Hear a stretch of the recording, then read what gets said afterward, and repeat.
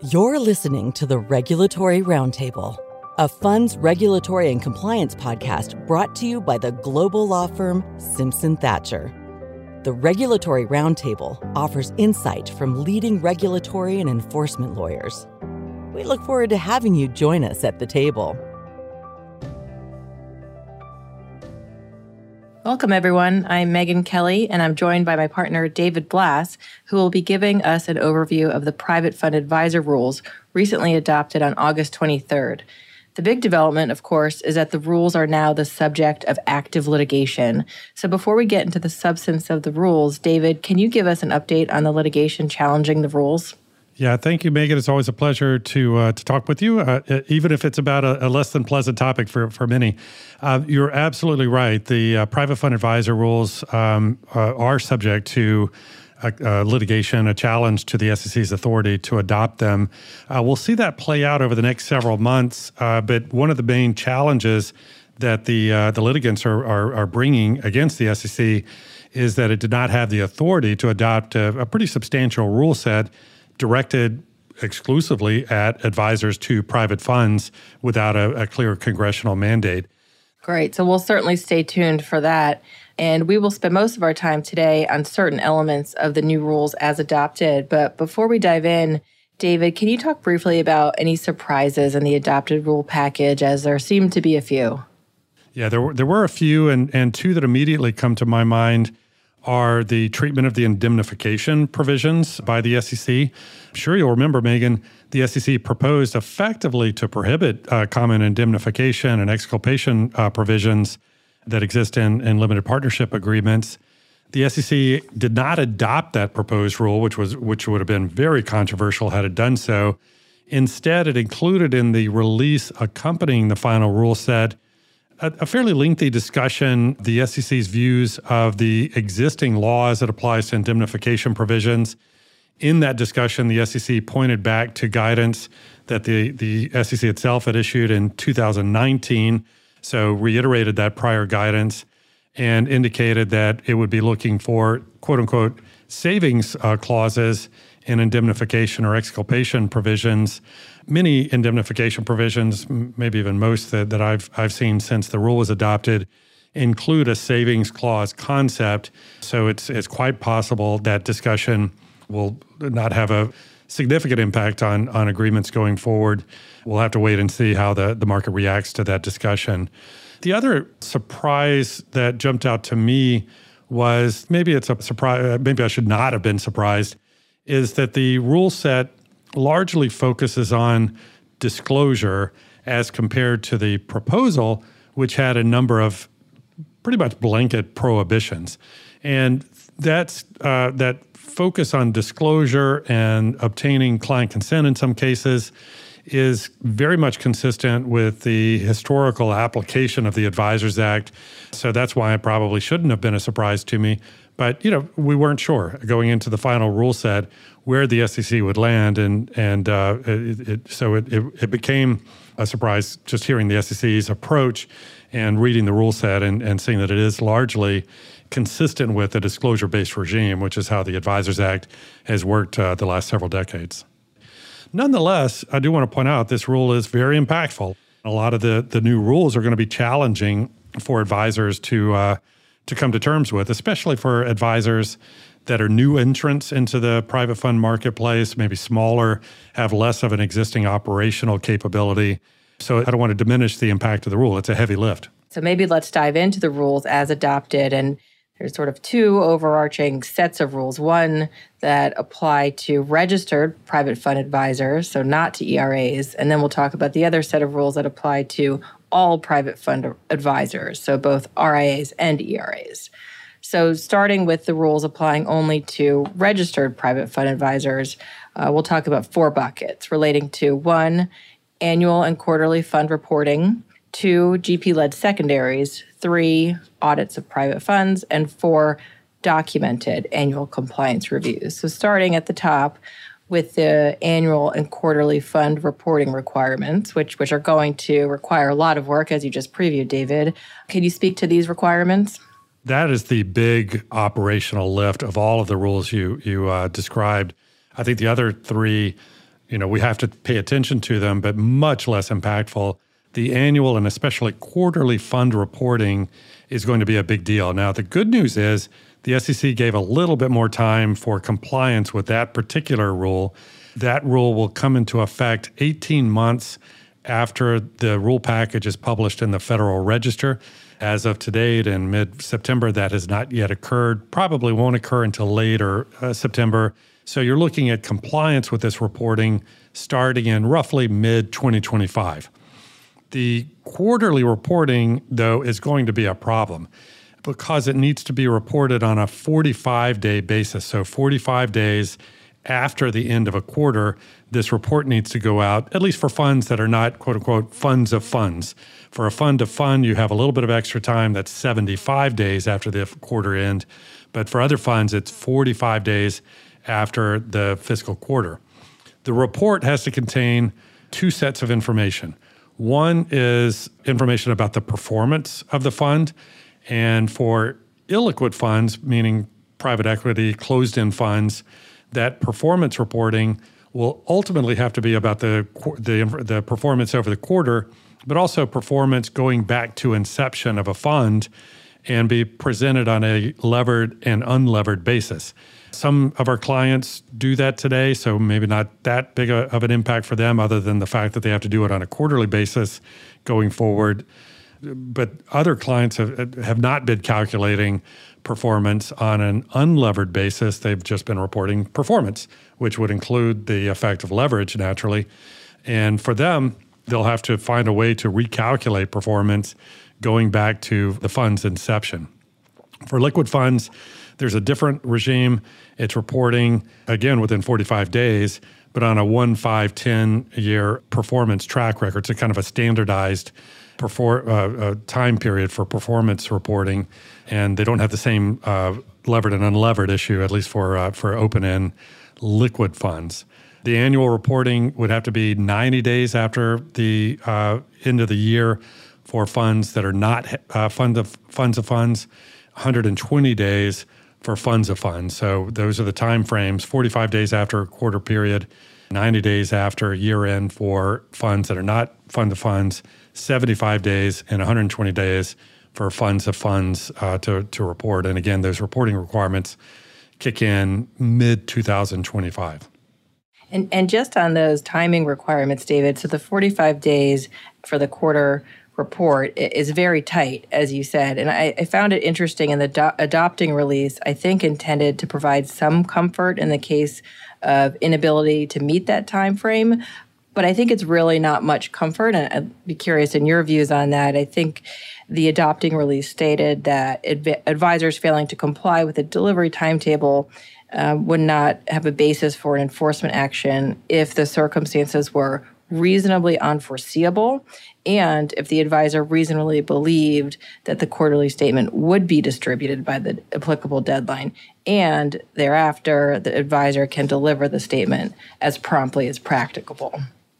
Yeah, so I think what the SEC is trying to anticipate are situations like what we had in the COVID days, where you just have a loss of operational ability to perform, or you're relying on a service provider that's preparing the reports and shipping them out. I would not count on that relief for getting the information together. So I think advisors, even with the risk of litigation against the SEC, advisors are going to have to pay attention to all of the rules and start the process towards compliance, not with pending the litigation. But this one's in particular going to require a lot of attention because you have to build pipelines of information in order to compile what's required in those reports.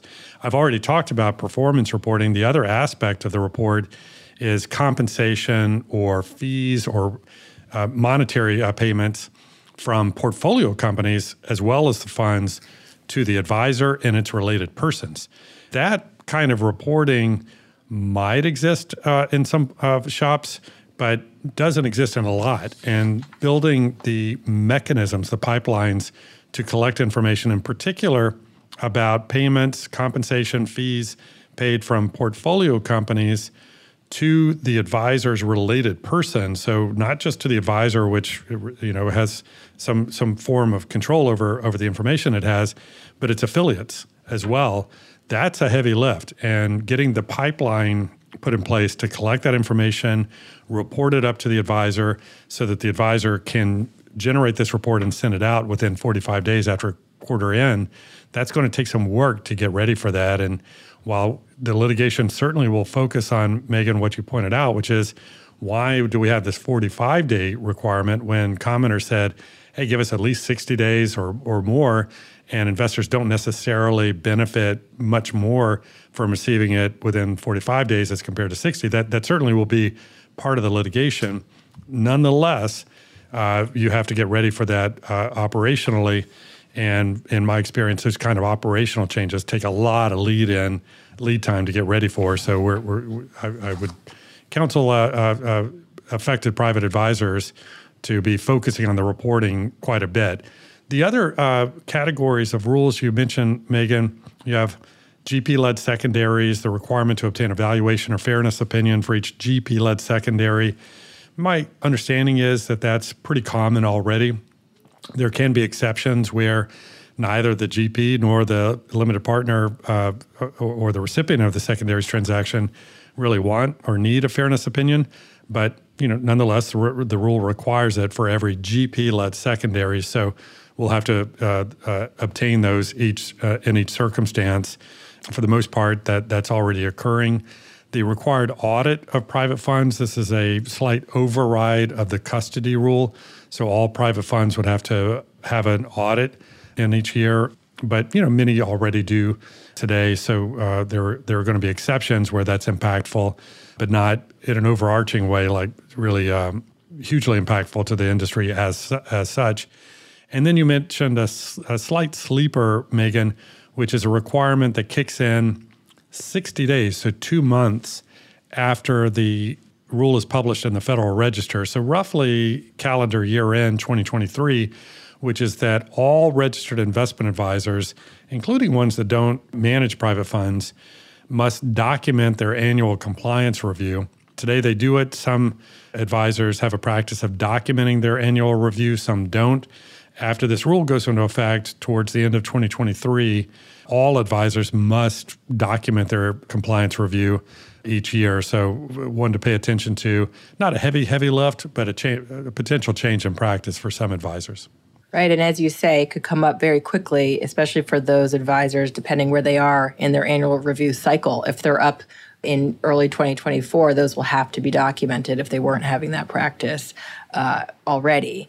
One other thing on that topic from the adopting release is that the SEC made very clear that they do not credit privilege or work product claims over annual compliance review documents in an exam. And they talked a little bit about how certain advisors were trying to do that, and the SEC called that improper. So it's fair to say that SEC's position is noted clearly in the adopting release for privilege claims over such annual compliance reviews. So let's turn to rules that apply to all advisors to private funds. So here, RIAs and ERAs. I think we can discuss 4 of them here. So 1, what is effectively a prohibition on preferential liquidity and portfolio transparency rights where materially harmful to other LPs. 2, required disclosure of all preferential treatment terms, not just those materially harmful. 3, restrictions and prohibitions on charging compliance exams and investigations expenses. And 4, restrictions on charging non-pro rata fees and expenses. So let's first turn to the rules regarding preferential liquidity and portfolio transparency rights. Yeah, Megan, if I could ask you to indulge me to have a sidebar on a topic about application of the rule set generally outside the U.S. So we're turning here to the fact that the SEC has adopted rules that apply to all investment advisors, not just registered investment advisors. You mentioned ERAs, but it's literally the rule. If you read the rule, it's all investment advisors. The SEC did address non-U.S. investment advisors and in part gave some very meaningful relief from the rule to non-U.S. investment advisors, whether they're registered or not. It said it would not apply the rules, the private fund advisor rules, to a non-U.S. based investment advisor that manages a non-U.S. domiciled private fund, even if that private fund has U.S. investors in it, which is very helpful to our colleagues outside the U.S. that the SEC would not be applying this rule to the non-U.S. advisors when managing non-U.S. funds. But coming back to substance, Megan, to answer your question. So yeah, the next one up in terms of like potentially impactful or truly impactful is the one you mentioned, which is an effective prohibition. I said that this rule set is disclosure-based. This is kind of the exception to the rule. An effective prohibition on preferential terms with or a few limited partners, not all limited partners, on transparency rights or liquidity rights, if granting those rights would be materially negatively impactful or materially harmful to other LPs in the fund.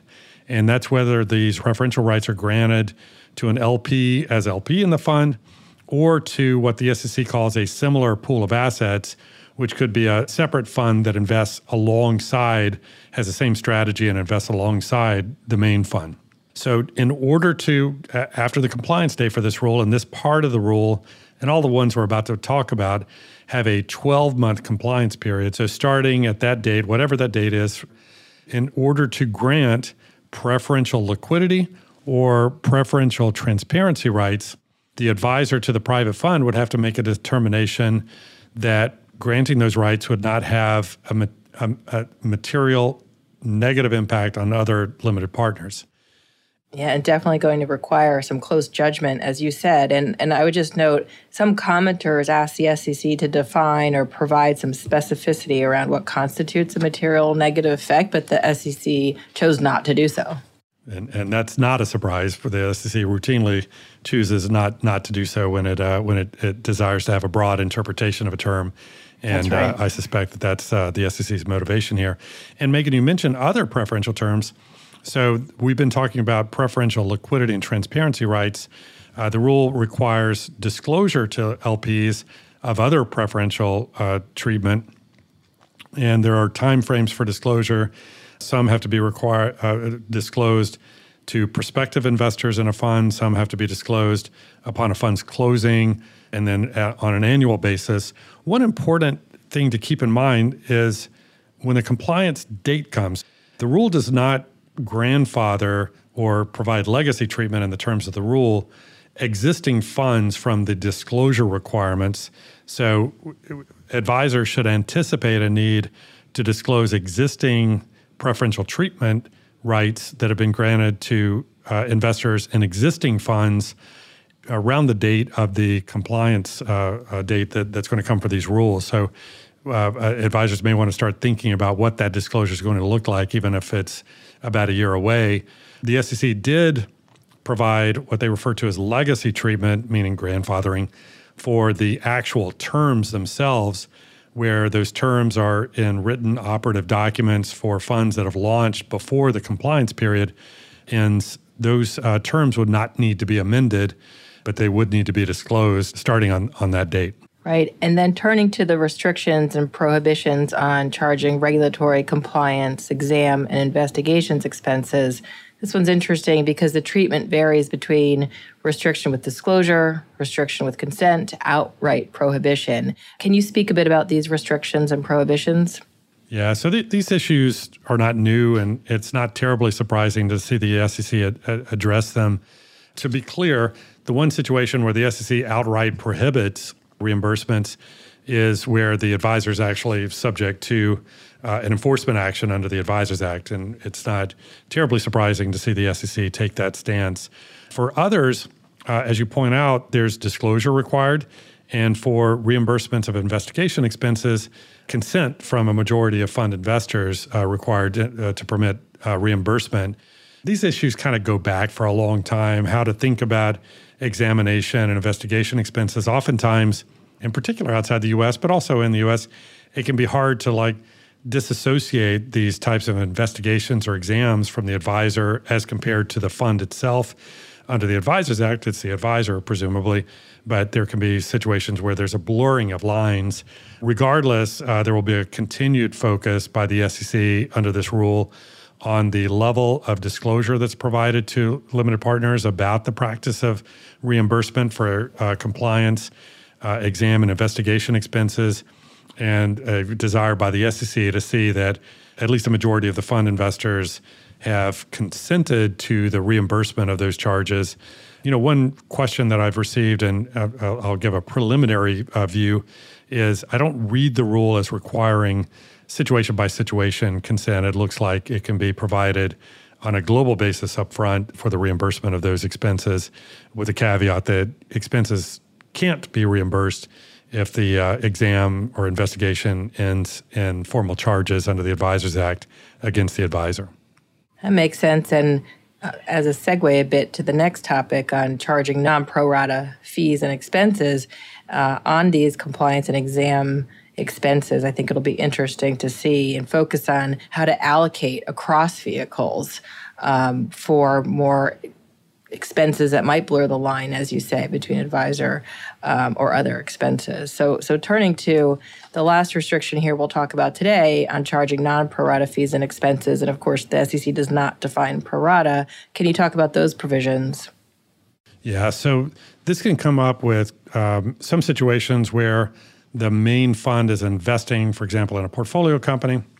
Another fund also looks to invest in that portfolio company, but the fees and expenses are not borne equally by both funds. In particular, where you have a broken deal where one fund may be obligated to pay for the expenses that were incurred, where another one was not. And the SEC did not prohibit this non-pro rata treatment of fees and expenses. Instead, they require an advisor that engages in non-pro rata fee and expense practices to do two things. One, to provide I'm going to call it the paying fund investors advance notice about the non-pro rata treatment. And I believe the time period for providing that notice is 45 days.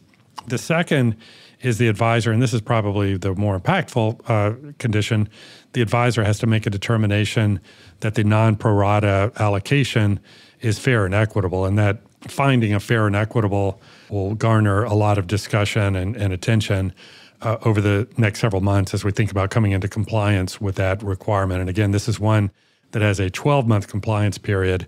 And there's a couple other provisions in the new rules about borrowings from clients, clawbacks, et cetera. Any words of wisdom on those provisions?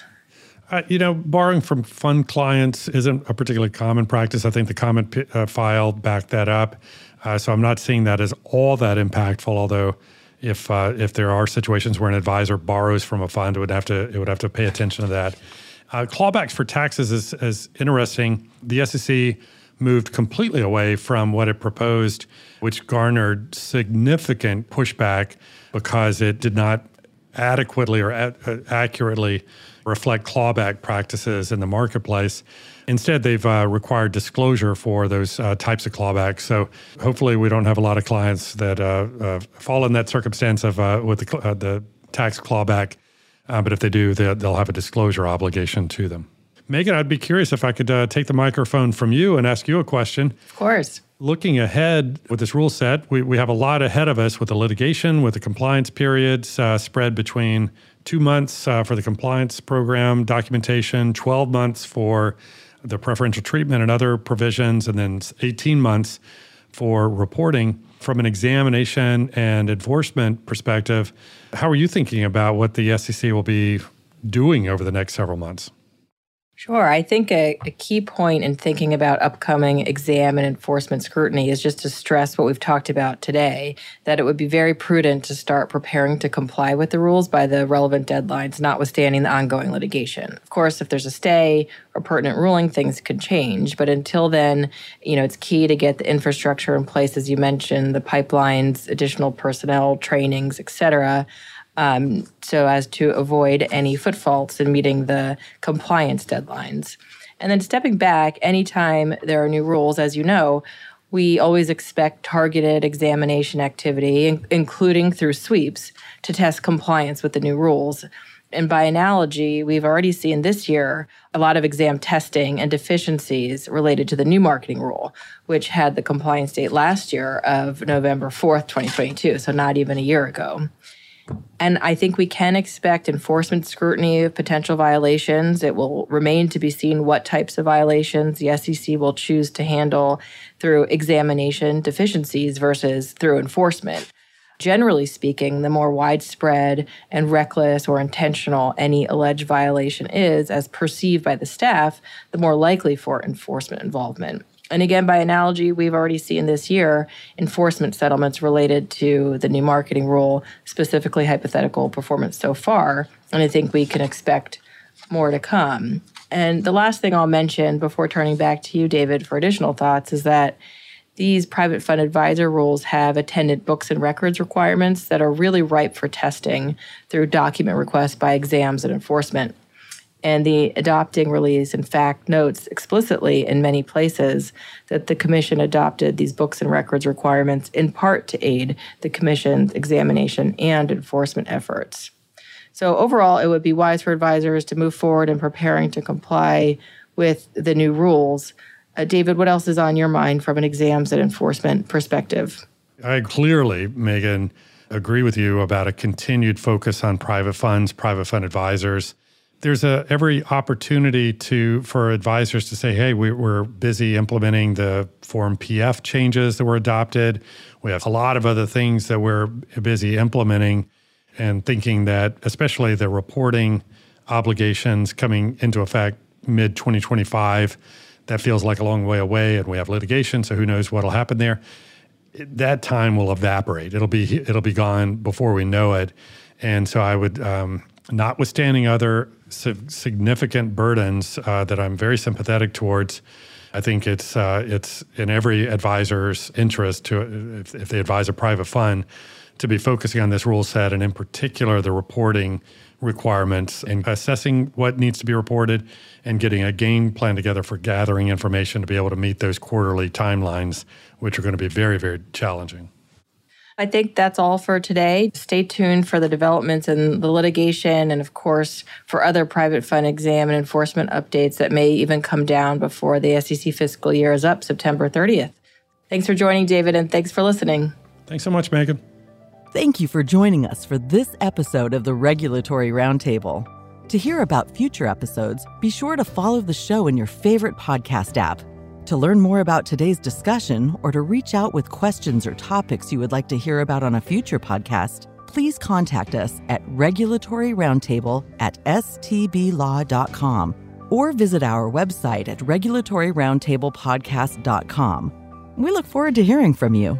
This podcast was recorded and is being made available by Simpson Thacher for general informational purposes only. Listeners should not consider the information available via this podcast to be an invitation for an attorney-client relationship, should not rely on the information provided during the podcast as legal advice for any purpose, and should always seek the legal advice of competent counsel in the relevant jurisdiction. Listeners should not act or refrain from acting based on any information made available via this podcast.